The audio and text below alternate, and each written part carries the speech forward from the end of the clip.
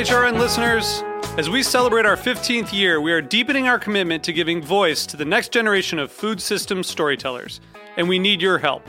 Our internship and fellowship programs help activate new possibilities for underrepresented and underestimated young people through experiential journalism, audio engineering, and production training. Through these unique programs, HRN helps food equity stewards build essential workforce readiness skills that expand their potential and foster economic mobility. Please consider supporting these critical programs. And with a minimum donation, you can be entered to win a dinner for two at an amazing restaurant in one of 8 cities and tickets to a concert at a great venue in one of those cities. We have incredible partners across the country who have donated, as they also share our passion for helping to educate the next generation of food systems storytellers. Check out heritageradionetwork.org/15 to donate and enter to win today. That's heritageradionetwork.org/15 to donate and enter to win today. And make sure you donate before March 31st. Thank you. You're listening to Heritage Radio Network. HRN is food radio supported by you. Learn more at heritageradionetwork.org. This episode is brought to you by Roberta's, home of Heritage Radio Network for 10 years. Learn more about Roberta's at robertaspizza.com.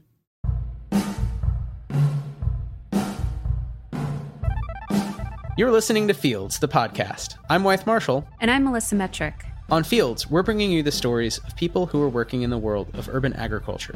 For money, for fun, for art, for justice, to feed the hungry, to green the city, or to uncover its history. In each episode of Fields, we'll delve into one kind of food that's grown in cities, one technology used to grow, or one project that teaches us something about our relationship to farming in urban environments. Moreover, we'll investigate all the whys behind getting up in the morning and working as a farmer in the city today. You don't need to be a farmer to enjoy this podcast, or even a foodie. We're going to tell fascinating stories and break down the realities and possible futures of urban farming to their elements. Welcome to Fields, the unfinished story of urban agriculture with...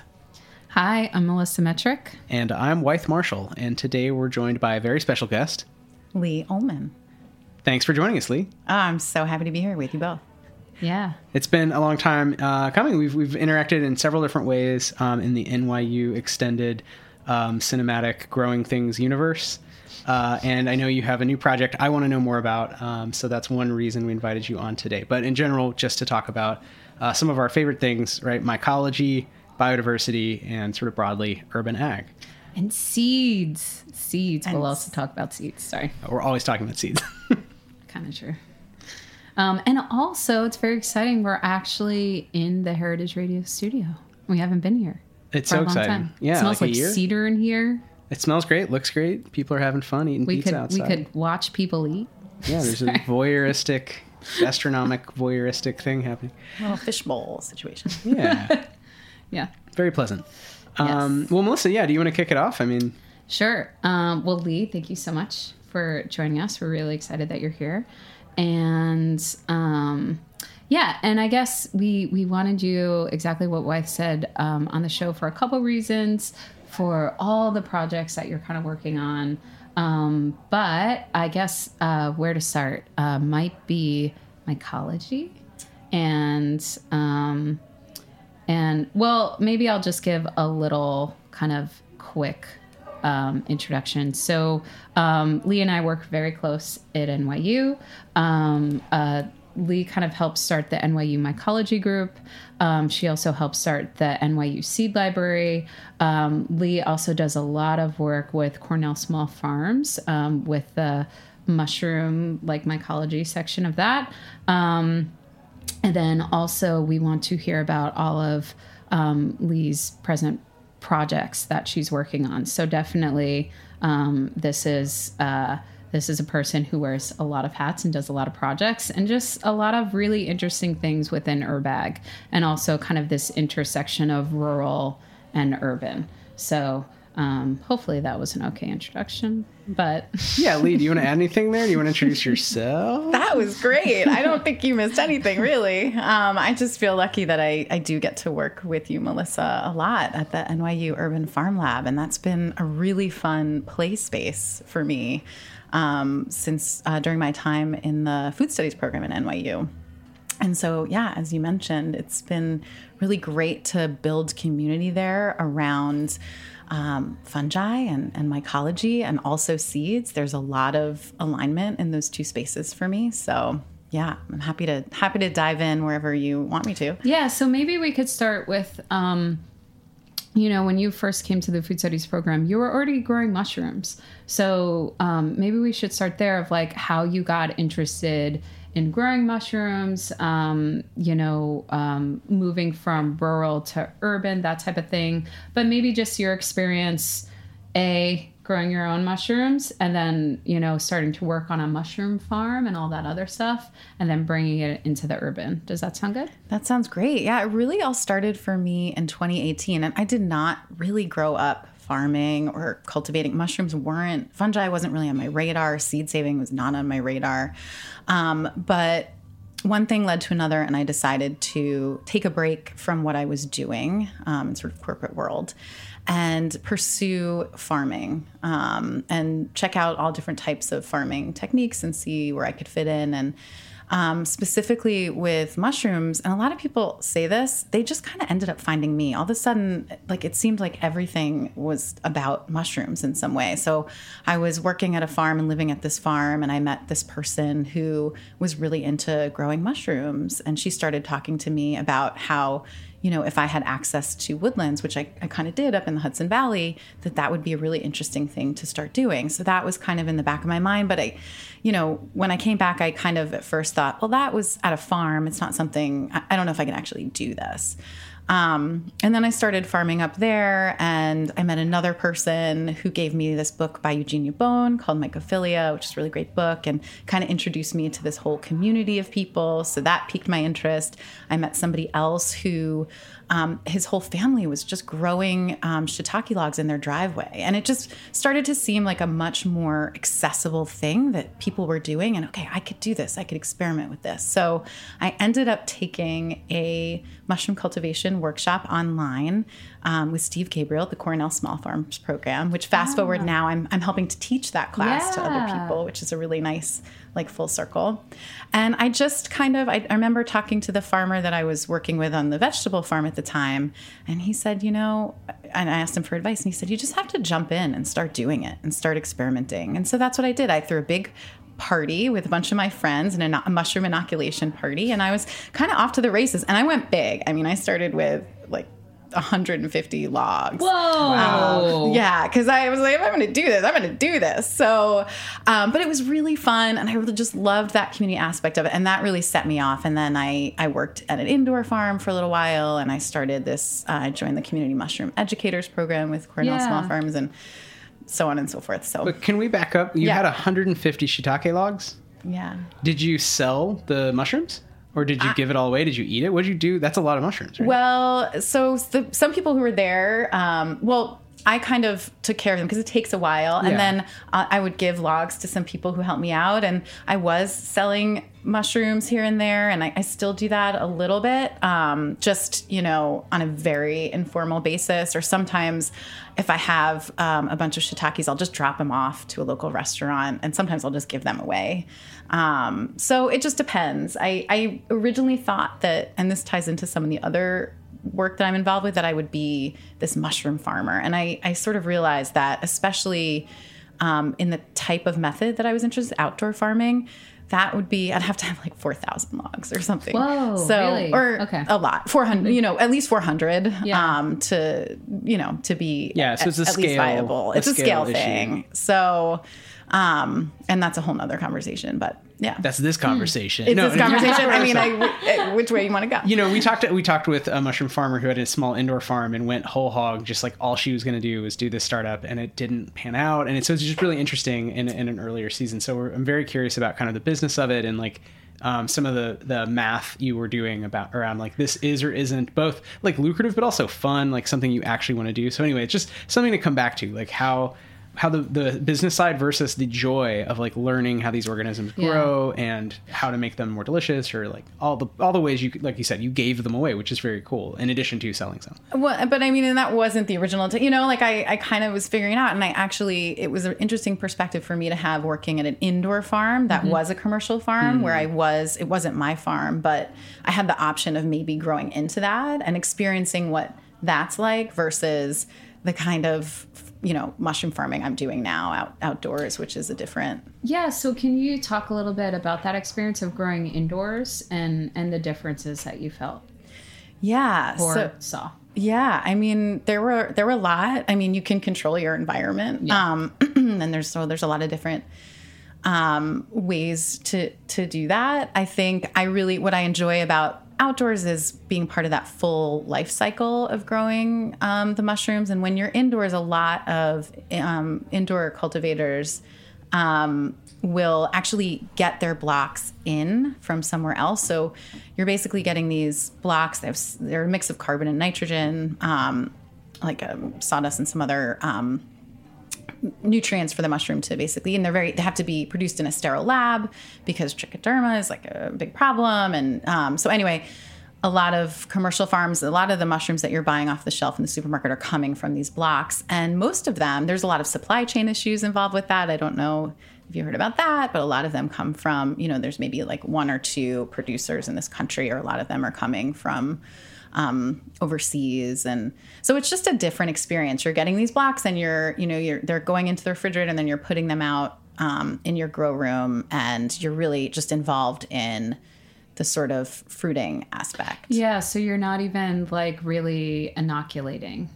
You're not inoculating. Yeah, so you're not doing that whole process. Like when you had your inoculation party for the shiitakes, like this is no inoculation. You're just already have the inoculated bags. You got them from somewhere else, and then you're putting them in the fruiting chamber. In this particular situation, which is not to say there's plenty of joy in that situation as well, and it's really fun to play with, humidity levels and figuring out there's all sorts of issues that come up and challenges, and really working also with a lot of different strains. That was always so interesting to me about this particular farm I was working at. And also I started working at this farm in the middle of the pandemic as well, which was another interesting aspect.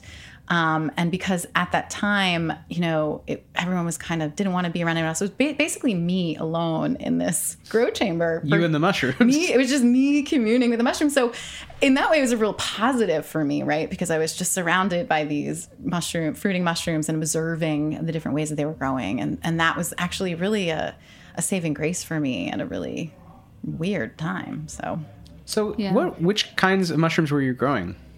In the farm, different types of oyster mushrooms, shiitakes, lion's mane. That's mostly what we did. Different varieties of that. I think we had like piopinos maybe or something like that. But yeah, and then I, in my outdoor growing situation, I'll do shiitake, oysters. Those are the more prolific ones, and different strains of that. I've been trying lion's mane. I've been getting a lot of turkey tail, which has been really great. Yeah. And I've been trying to cultivate maitake as well, which is very difficult. So I have not been successful yet, but I'm going to keep trying. Yeah, keep at it. Well, and where was this farm? The indoor farm was in New York City or another place? In Hudson Valley. It's called Rock City Mushrooms. Really great farm. And my outdoor growing situation is also not very far from there, in Ghent. So got it. So that's kind of background, like how you got into this world of like you and the mushrooms all day, every day. Right. So I was just kind of stuck up there, and I really just wanted to, have a different cultivation experience and kind of get away. And I had met this farmer, and they needed some extra hands, so I jumped right in. So, Leigh, we did realize that you mentioned something called trichoderma. And for those folks who aren't that familiar with mushrooms and growing mushrooms, what is trichoderma? Trichoderma. It's so funny because I know Halloween is coming up, and I know, think yeah, who was it that for their Halloween costume? That was brilliant. It was somebody at Smallhold. Yeah, I think. so it was a Smallhold's Mushroom Company, and they had a Halloween party, and yes, somebody was trichoderma because it's like the mushroom grower's worst fear. Exactly. I love it. Anyways, dorks. No, I know. Sorry. That's just an aside. Trichoderma. So there's spores, fungi all around us all the time. And if you're cultivating, you really want to minimize all of these competing fungi because they're going to compete with the mushrooms that you do want to grow for a food source, right? And the most common, the most prevalent one of those is trichoderma. So it's that sort of green, sometimes bluish thing that we'll see often. And it's actually not really harmful to humans. And a lot of growers, especially if you're experimenting at home and you might see a little bit of that on your growing medium, it says okay. You definitely don't want it on your mushroom. But it's pretty prevalent, and a lot of times, it can take over a grow room, and then you have to deep clean, which I've had to do before, and it's not fun, and it costs money, time and money if you're a grower. So you really, and that's again, as I was saying before, one of the reasons why a lot of cultivators choose to bring in blocks, because somebody else is dealing with creating this highly sterile environment and minimizing their risk. Yeah, because if you're inoculating your like little grow cubes, your blocks yourself, then there is so much more of a chance that it could get contaminated with an outside, fungus like trichoderma. It is a fungus. Is that a fungus? Yeah. Like trichoderma or something else. So, yeah, so that kind of makes sense. And just take over your whole operation. Yeah. So it's a risk that a lot of people don't want to take. Because I actually remember when we were, remember like in season 1, we were interviewing Andrew from Smallhold, and he was talking about when they first started Smallhold, or when he first started growing, he was trying to inoculate his own blocks, and he noticed that like there was a huge problem with trichoderma, and he's like, "Where is it coming from?" He would like totally freak out. It's everywhere. Yeah, no, it's an interesting supply chain, and he's talked about that Smallhold is kind of a middleman company in a way, and it sounds like the same at Rock City and most commercial grows where you're buying blocks and then you're growing them, and that's hard, and there's a lot to do there to sort of get the flavor right or whatever, but you're not necessarily, like, even if you know how to do it, it may not be worth it. I can't speak. I don't know Smallhold's present operations. They've expanded a lot. Yes, so even they since could 2 be years totally ago. different now. But at least it makes sense for some growers that you just would, even if you were very good at it, it's just not your job. Like your job is growing the mushrooms, whereas someone else is handling all that clean, sterile work with inoculation. And yeah, it is very, in some ways it's very different, but it actually does make me think of the way, for example, breeding pigs or like chickens.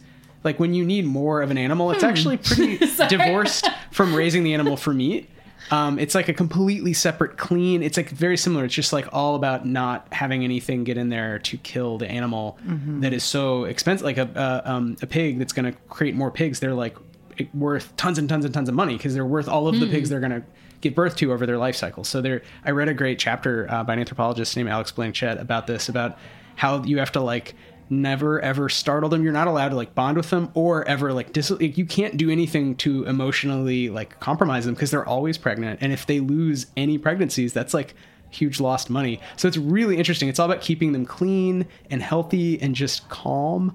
And it's bizarre. I mean, it really is like reading a dystopian. So do they like give them CBD or something? They like, give are them they drugs? Yeah, they like drug them up. I don't remember the names, but I could look and tell you. It's like they give them equivalent of like pig Xanax or whatever. What kind of pig is this? This is like if you eat a pig, the pig you ate was some other pig gave birth to it, right? So someone controls the supply chain for those pigs, right? They breed the pigs that make more pigs, and that is similar. It's like a different operation. It's not like meat. Yes, that's all I'm saying. So there's this weird kind of way in which a lot of these supply chains for a lot of crops, even in mushrooms, is not a bigger. I mean, it's a much smaller crop, but they're broken up in this way. It's just there's something there. I don't know. I'll think on it. Very curious about pigs now. We could talk to some pigs. Urban pig growers. I don't know any. Maybe not legal. I think we established that. Nope, no hoofed animals. But okay, back to mushrooms. Yes. So okay, no trichoderma in your house at that time. Yes. So yeah. Well, but I'm also, so that's indoor, but you know, when you're outside, who knows? what's going to happen. Well, it's a different ballgame, but Yeah. what you're doing there is you're trying to introduce enough of the mycelium at the right time. So you're using fresh cut, wood. Mm-hmm. You're inoculating it with a higher ratio of mycelium, so that, and then you're really trying to cultivate that particular mycelium of the mushroom that you want to grow, so it will outcompete everything else. And then once it's in there, it's hard, and it does happen. I've had some contamination, and the shiitakes, mostly my shiitake legs, will still fruit. It's just, it might slow it down, but yeah. Okay. So if you could tell us, kind of now moving into like the urban, the Cornell Small Farms and how you got involved with them. And also, I guess, the NYU Mycology group, because that's like in between there. Yeah. Yeah. So it all sort of, feeds on each other. So the Cornell Small Farms program, I had taken some workshops, and then through that, they started this really great program called the Community Mushroom Educator Program. And you could apply to be part of a cohort. There's 2 cohorts now, to learn how to teach cultivation techniques in your community. And this is both urban and, anywhere in New York. And now it's actually expanded to anywhere in the country. Our last cohort was sort of all over the place, which is great. And we should just share resources and best practices.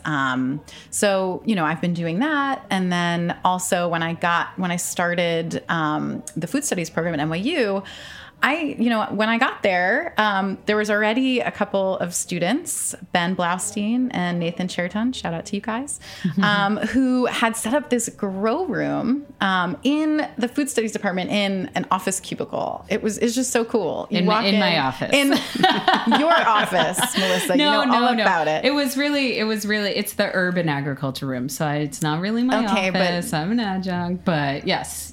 But that is where you will most likely find Melissa, and she will be sitting there with this grow chamber, mushrooms right behind her. And so they had started to grow, and I just thought that was so cool. And they kind of let me in the circle, and we actually had to apply to have this club. And at first, the university was a little trepidatious. They didn't want us to be encouraging people to eat mushrooms that they just found, but we kind of convinced them that, this university, like I think any university, could really benefit from creating a space for people from all disciplines to engage in conversations and in collaborations around fungi, because fungi touches on pretty much every subject. And it's been really interesting to see that grow. So we finally got our application approved. We got this university-wide club. And, within a month, we had hundreds of members. And the membership continues to grow. And it's really exciting. Not just students, but faculty as well are interested. And there's been some really interesting collaborations and partnerships. We've worked with the New York Mycological Society. We've had the POC fungi community come speak to our group. We've had Catskill fungi. We've had lots of different really interesting programs, and it continues to grow. So it's exciting. Yeah, that was great. Yeah. And then, so your work now with Cornell, what's going on with that now? So it's still going strong. Yeah. I'm also, so that cohort is sort of winding down, and it's been really fun to hear about all the different community projects, how they're bringing mushrooms not only, out in the woods, but into urban spaces and urban gardens. And so there's a lot of really interesting things happening with that. So who's growing mushrooms? Like, how many out of the cohort were a lot of people actually from urban areas? Yeah, a good portion are. Yeah. There's Kelly Street Garden, which I think is one in the original cohort, and they've got some great mushrooms, both growing mushrooms in the garden beds, but also some really cool mushroom chambers, indoor mushroom chambers that they've been working on.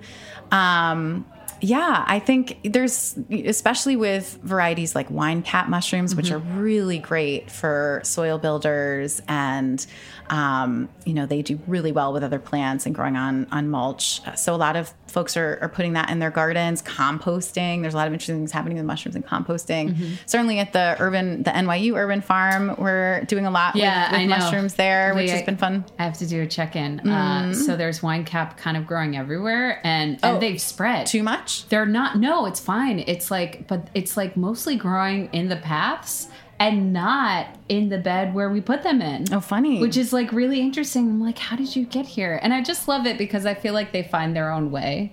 They're like, you know what? We want to be under the scaffolding, not directly under where the water pours out, but kind of right next to it. And we also want to pop up like right by the faucet where water comes out, but not directly on there. So it's like, it's really interesting how they're just like, you know what? You may want us to be over here, but we want to be over here. So. Well, mushrooms are mycelium's really intelligent, right? It kind of, it knows where it wants to go. And So. And also, can you just explain wine cap really quickly? Because that's such a great one to grow in the city, especially in garden beds. Wine cap mushrooms are actually one of my favorite mushrooms to eat. They are quite delicious and they're also really beautiful. They have this like reddish rust color cap, and then their gills are sort of this like purplish brown, and they can get huge. They really can. Yeah, you sent me a picture like one the size day. of a portobello. It was it's bigger crazy. than your hand.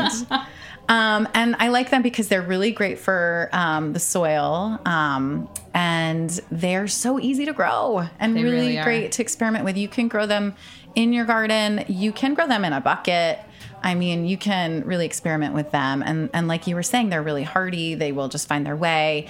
And they're really easy to share. They like to. So if you have a wood chip that has mycelium growing on it, and mycelium looks like this like little white stuff that you'll see. And you'll see it everywhere. It's like everywhere underground all the time, which is another interesting thing to think about.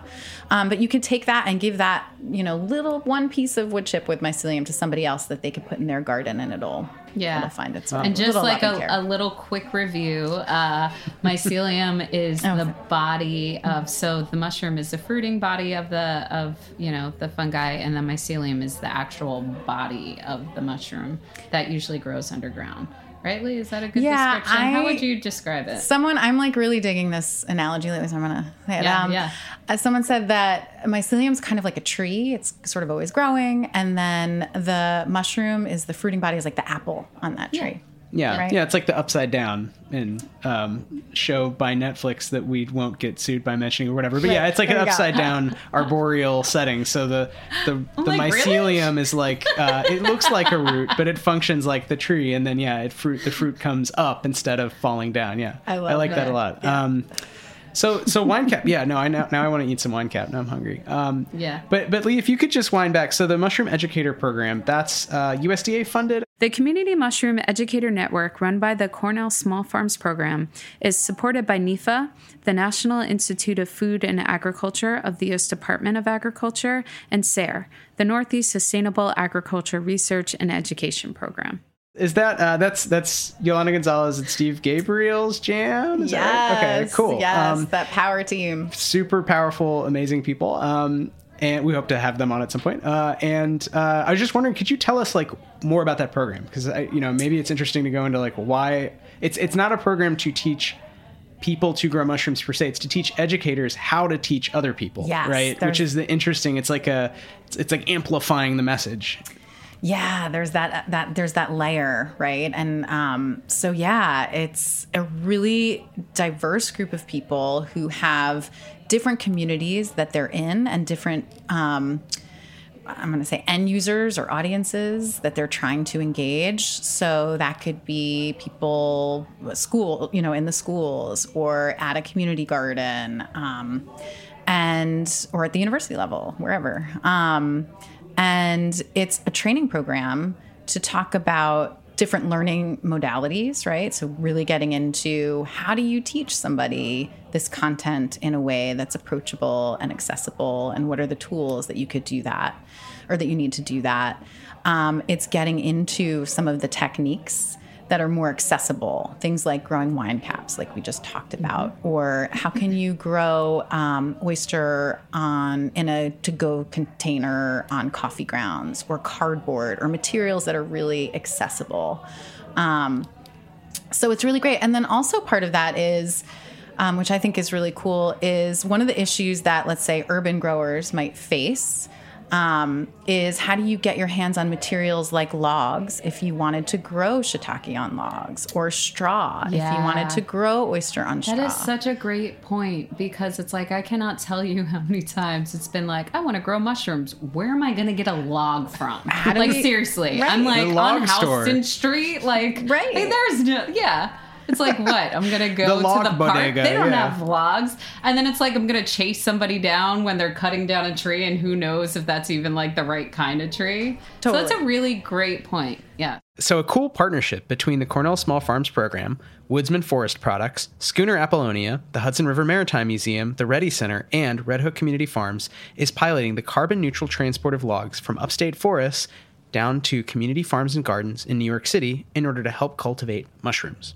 Basically, the program found folks who had some logs that they could supply, and they took those logs and put them on a ship down the Hudson River and brought them to Red Hook. And over 2 days, the community mushroom educators came and led demos at Red Hook Community Farm for how to inoculate shiitakes on logs using those logs. And now those logs are in gardens all over the city, including at NYU. Have some. Yep. Yeah. Oh, that's so cool. Yeah. Oh, that's really good that you guys partnered with Red Hook and did that. Yep. And it's just great to be able to spread that and to sort of pool resources, come together, see what the need is, and figure out a way to do that. And also use ships for transportation. Yes. Oh, heck yeah. It was so cool. If you go to their site, there's a lot of video on just like this ship rolling up with logs and people bringing them up. Yeah, I mean, I don't know if it's the same ship, but I know there's like a sailboat that comes down that does like transits a lot, that like brings stuff down from upstate to the city. The name of the boat that transports the inoculated logs is the Schooner Apollonia sailboat.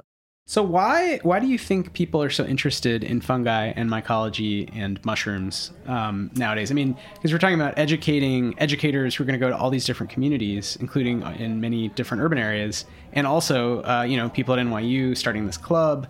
And it's not new in that, like, the New York Mycological Society is an august institution, but it does feel like it's come back. We talked a little with Smallhold about this in the last few years. Like, it's much more in the public consciousness. Like, oh yeah, mushrooms are cool. They're amazing. They're not just plants, gray plants. They're doing different things. But I mean, Leigh, you've worked with all these different species. Like, why is it? Why are they cool? Oh gosh, I'm so curious. Yeah, it's a good question, and mushrooms are definitely having a moment. Yeah. Or another question is, why, like, folks within your cohort in Cornell, why did they want to grow mushrooms? Why did they become interested? Like the folks who are in the cohort. Mm-hmm. Yeah, that's a really good way to approach it, right? Like, this is a new program. It's 2 cohorts in. So, like, Cornell presumably started it because there was interest. Have you heard some stories, and have you seen some patterns, like why all these people have signed up, the educators, to learn more? I think people are interested in learning more about fungi because we collectively, as a community, as a larger community, are just starting to scratch the surface of fungi's roles in our lives and in supporting life on Earth and all of our ecosystems. And as we learn more, we understand the intimate relationship that we already have with fungi. And so being able to name that, being able to participate more actively in our relationship with fungi is, I think, one of the reasons why people get so excited about fungi, one of the reasons why I'm so excited about them. And another reason to engage, or why I think we're seeing more engagement with fungi, is because we have more knowledge about mushroom cultivation techniques. And I know others in the community mushroom educators network that I'm a part of are really interested in learning mushroom cultivation techniques and developing new mushroom cultivation techniques as a way to feed their communities. And you can cultivate mushrooms at home pretty easily using materials that are very accessible that you might already have on hand. So that's also been really exciting, and I think another reason why mushrooms are having a moment. So Leigh, we've been talking so much about mushrooms, but we know that's not all what you do. You do so much more. So we would love to ask you more about your other work when we come back from break.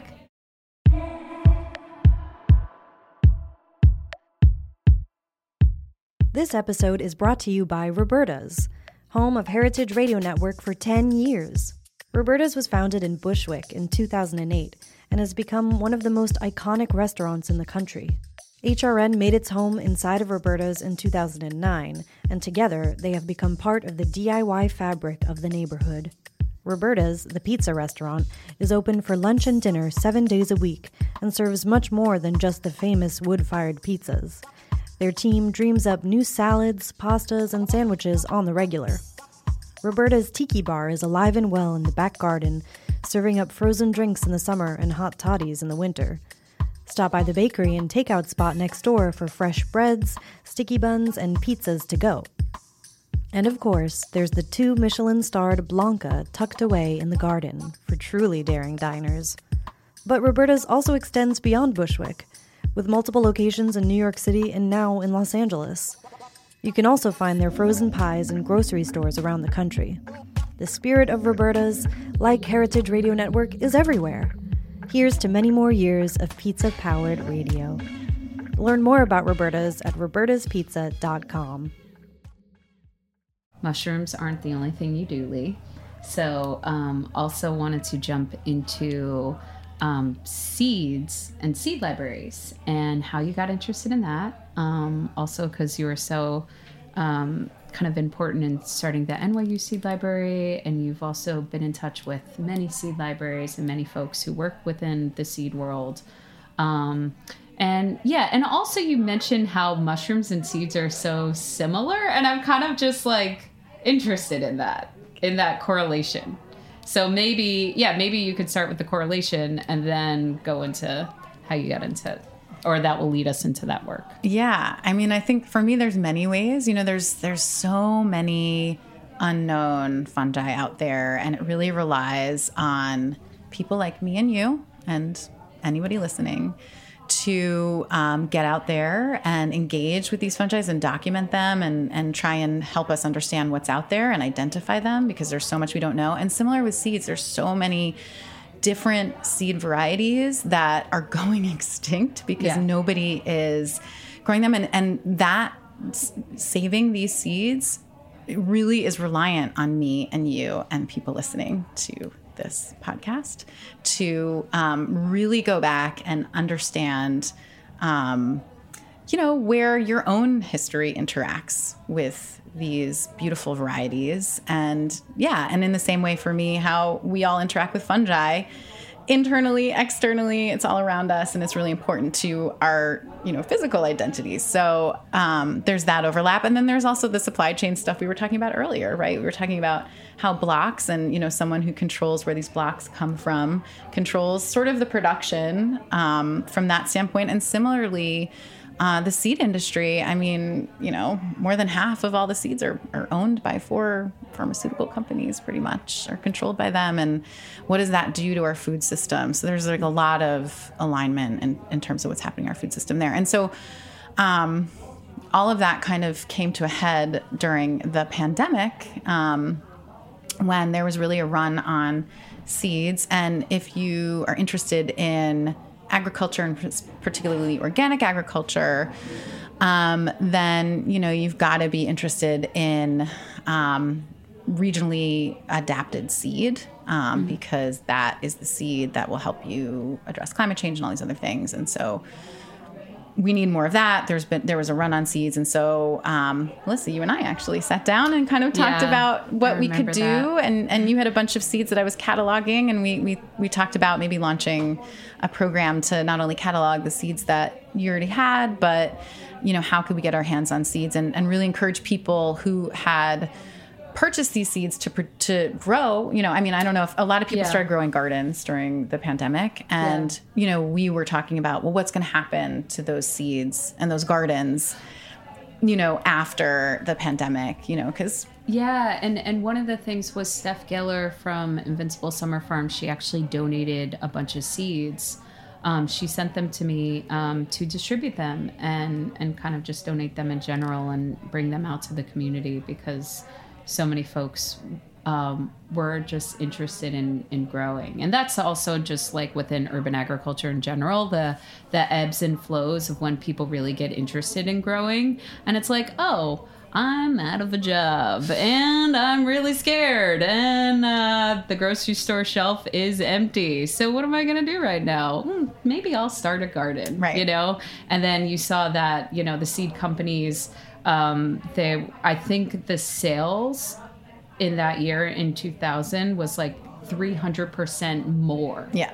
Than what it usually is, which is just insane. And I remember speaking with you, Leigh, and we were talking about like, well, all right, so all these beginner, like probably a lot of these people are just starting to grow and start these gardens. And if they're buying out all this seed and all of this stuff isn't like, you know, being grown, or not like people save the seed that much anyways, but it was just like, if all these seed companies are selling out, what is that going to do to these small scale growers? And hopefully they're keeping some of that seed. And it was just this, I don't know, it was a strange, like, kind of question. And that wouldn't make sense in a business standpoint. Like, you wouldn't sell out all of your stuff. You'd still have stock. Yeah, you would still have stock. For the next year. But you mean like prices? Like the prices could go up? Or I don't know. I didn't track this. It was more the sense of just like people were really selling out and the access was just like... So it'd be hard to get the seed you need if you were like a commercial grower, or like you were a more serious community gardener, and then all these random people are like, yeah, I'll try to grow stuff. Yeah, it was just kind of crazy. Well, also it was an opportunity, right? Now all of a sudden you have people gardening for the first time. And if you're gardening for the first time, then like it's a great opportunity to also say, great, you're gardening to feed yourself, but you could also be seed saving because you're there anyway, right? So like, let's educate you about this, like how to grow these, you know, vegetables, let's say, successfully, but also like that there's this other part of the life cycle, how to save these seeds so that more of them are going to be available in your community. And guess what? They'll probably be regionally adapted, right? If we teach you how to select for that. And it's so exciting. Yeah. I think a lot of what you're saying, if I could wrap it back at you, is you're talking about basic horticultural literacy in both, you know, in mycology, but also in you know, vegetable gardening. It's sort of the same idea of like a lot of people, even if they're vaguely aware of like you put a plant in the ground and it grows, whatever, they don't really know how to seed save, even though it's not like technically necessarily that hard. They just have no training. And then with mushrooms, they have no idea how to approach that, how to get started. And so even if they get into it a little, they watch Fantastic Fungi, they're like, cool. Right. They don't really know what to do next. So it's like giving them this basic literacy is so important, because you think about, we get trained in lots of things. Like a lot of kids now learn to code the computers, and they have some basic literacy in like the idea. But we have almost no training for, when I, you know, anyway, that wasn't taught, like nothing about horticulture, nothing about mycology was taught in any school I ever went to. So it's so interesting to see how it's like, people are having to make this up, you know? Well, and also another correlation is almost like being scared to collect seed. Like, I'm going to mess it up. Right. Or being scared to grow mushrooms. Like, am I going to kill somebody? Yes. You know, like these two things of like, am I going to mess it up? Can I, like, am I collecting seed at the right time? Like, what is this going to be, like a defunct broccoli? I don't know. Or just a sense of like, again, with the fungi phobia or whatever, the sense of like, you know, am I going to kill? Because it's food, so you're a little bit worried about it, but also just the complete disconnect. Or just really how to do it, because a lot of vegetable seeds are so small, and I would be worried about like, am I doing it right? Are they going to germinate? But so can you tell us, because I think there's something also that I want to make sure we get to in the time we have, which is a project called Citizen Species, right? And I think this relates. I love the way you just said that. Yeah. I assume, we can give some. Can you do my promo we stuff? Talked about like why do I don't know. In a world,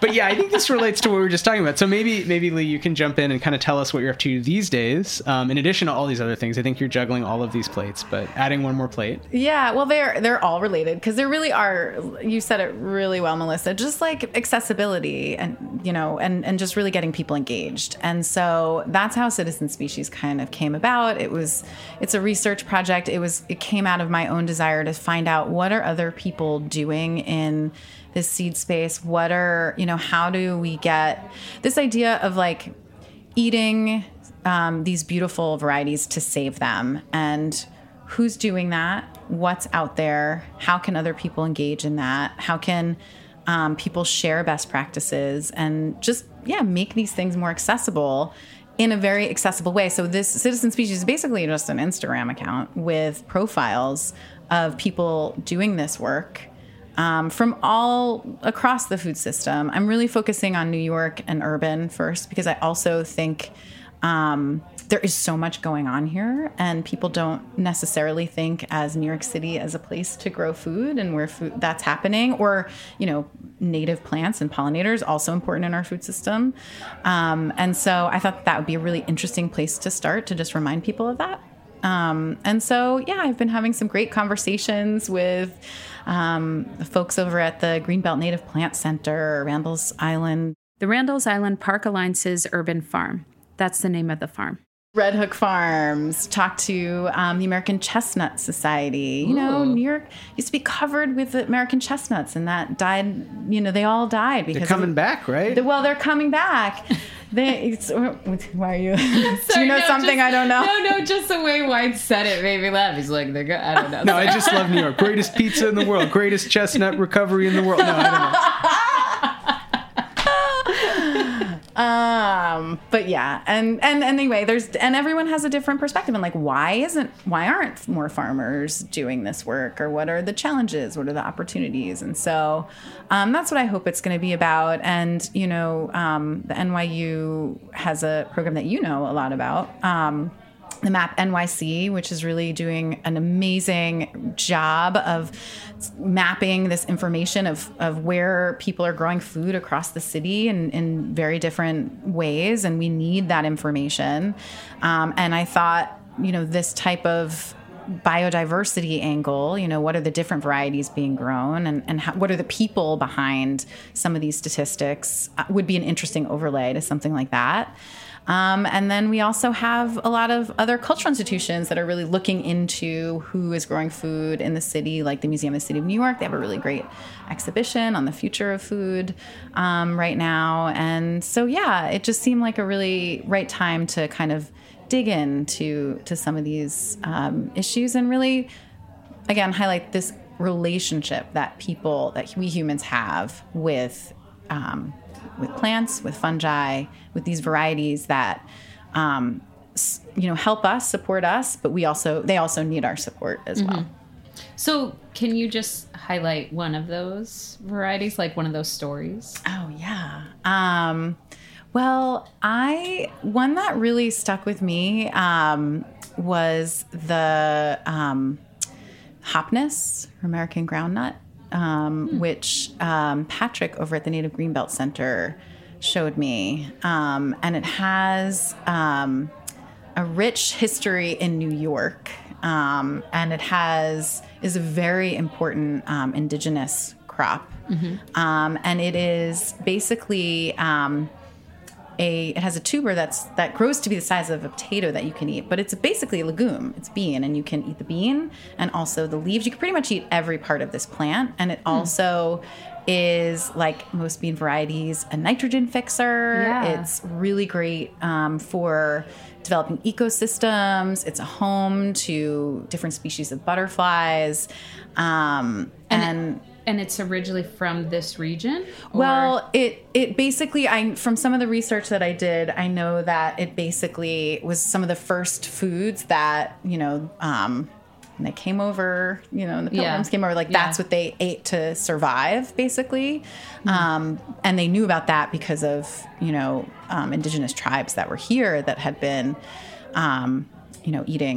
eating this. Hopness is also, it's really difficult to cultivate, and that's, I think, one of the main reasons why it hasn't sort of made the jump to, being more widely available on a commercial sort of scale, because it's just hard to. Do you know what indigenous groups would use it and eat it, like within this region, or? I mean, I think it's not just in this region. Yeah. I think it's pretty prevalent all along the East Coast. And yeah. But so basically some of the citizen species stories are like focused on specific crops, or you're talking to people and having and sort of highlighting these stories for a mass audience in a fun way that's just at least even raising to popular consciousness, like, yo, this thing exists. Here's where to get more knowledge about it. Yes. So we could have a whole episode on hopness, but that's a good example of like you're doing this with dozens of crops. It's about the crops, but it's really about the relationship between the people and this. So questions that I'm asked are like, what's your relationship specifically to this crop? Why are you sort of stewarding this crop? What interests you about this that might interest somebody else about it? So sort of the reasoning that I'm giving you is the reasoning that Patrick kind of shared with me. And then I'll try and go do a deeper dive or direct people where they can find out more about it. And this is Patrick from the Native Plant Center. Yeah, the Greenbelt Native Plant Center. Who's in Staten Island. Sorry. In Staten Island. Shelly, baby, gotta represent. Which we talked about last time we were here, Roberta's. So we only have a few minutes left. So I don't know. I mean, Melissa, do you have a last substantive question? I have like silly questions / I always like to ask about climate in the future and things we could talk about for hours, but we only have a few minutes. I like those. I think take it away. Okay. Well, I have lightning round questions. I've heard you say, is it fungi, or fungi, or fungi, or other? I'm going to say choose your own adventure. Like, really. I'm vetoing lightning rounds. Okay. Just kidding. Lightning round number 2. What about the renewed interest in psilocybin in a therapeutic context, but obviously a popular context? Should it be legal? Is it going to be legalized? I hear it will be at some point from, obviously some boosters. Seems like, again, why, sort of like cannabis, like why would you have a prohibition against something that's not actually going to kill you, Yeah. I mean, yes. Yeah. I think it should be legalized. I know there are people working on it. Good lightning round. And then final lightning round question, which, again, is usually something we spend more time on, but what do you think should happen in New York's food system, or really take it however you want, national, international, but like, what are some positive trends? Doesn't have to be at your work or Mycology, but, in general, what are some things you want to support or shout out, cool work you're seeing happening? Well, I hope the future is filled with fungi and people who are saving and sharing seeds. And there are just so many organizations out there and people who have been doing this great work and inspiring me to learn more. One organization I'll mention is the New York Mycological Society. They are doing some great work in building community around fungi in New York City and beyond. And I want to give a special shout out to Sigrid Jacob, Ethan Crenson, Sneha Ganguly, and so many others over there. The Mycological Society hosted the first ever Fungus Festival, which brought together hundreds and hundreds of people in Randall's Island to engage with fungi in lots of different ways. My community mushroom educator network that I'm involved with, we did live demos. You had Fundus there talking about cataloging different fungi species so that we can learn from them and protect them. You had John Mycology of Catskill Fungi talking about his work, and he does some great medicinals. You had Craig Trester talking about fungi and ecosystems and biomimicry. I mean, the list goes on and on. I can't name everyone here, but it was just so great to be in the company of all those people celebrating fungi. And in terms of seed saving, there are so many others who are teaching me about this work. One organization that I visited recently that I'll mention is the Kelly Street Garden in the Bronx. Not only are they at the forefront of figuring out how to grow mushrooms in an urban setting, but they have a community apothecary there. They have, and they save seeds. They're growing so many interesting varieties of plants and flowers, and it's just really Renee and the whole team over there are so inspiring. And if you don't know about Kelly Street Garden, you should check them out. And I will stop there, but I just feel like I'm really in the right place at the right time when it comes to what's going on in the urban agriculture scene here in New York City. And yeah, thanks. I have one last question. Leigh, where can we find your work? Oh, well, I think one great way to keep tabs on things like the NYU Myco group and NYU Seed Library is to follow them on Instagram. So, and Citizen Science. And citizen species. Yep. So those are all, it's at Myco Group NYU and at NYU Seed Library and at citizen.species. And yeah, I'm always happy to talk to anybody that wants to talk to me about any of these topics that I love so much. So please feel free to reach out to me. I can share my contact information with you guys. Great. Yeah. Thank you so much. Really appreciate your storytelling and joining us in our storytelling. So this thanks was a lot fun. for coming out. Let's do this more. I love it. Yay. Thanks. Yeah, let's do a part 2. Yay. Right. But thank you so much for coming on, Leigh. This has been great. A pleasure. And thanks to all of our listeners and everyone at Heritage Radio Network. And also Matt Patterson for being our engineer today at Heritage. Woo! Yay!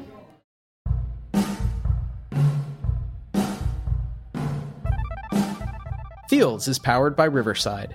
Thanks for listening to Heritage Radio Network, food radio supported by you. For our freshest content, subscribe to our newsletter. Enter your email at the bottom of our website, heritageradio.org. Connect with us on Instagram and Twitter at heritage_radio. You can also find us at facebook.com/Heritage Radio Network.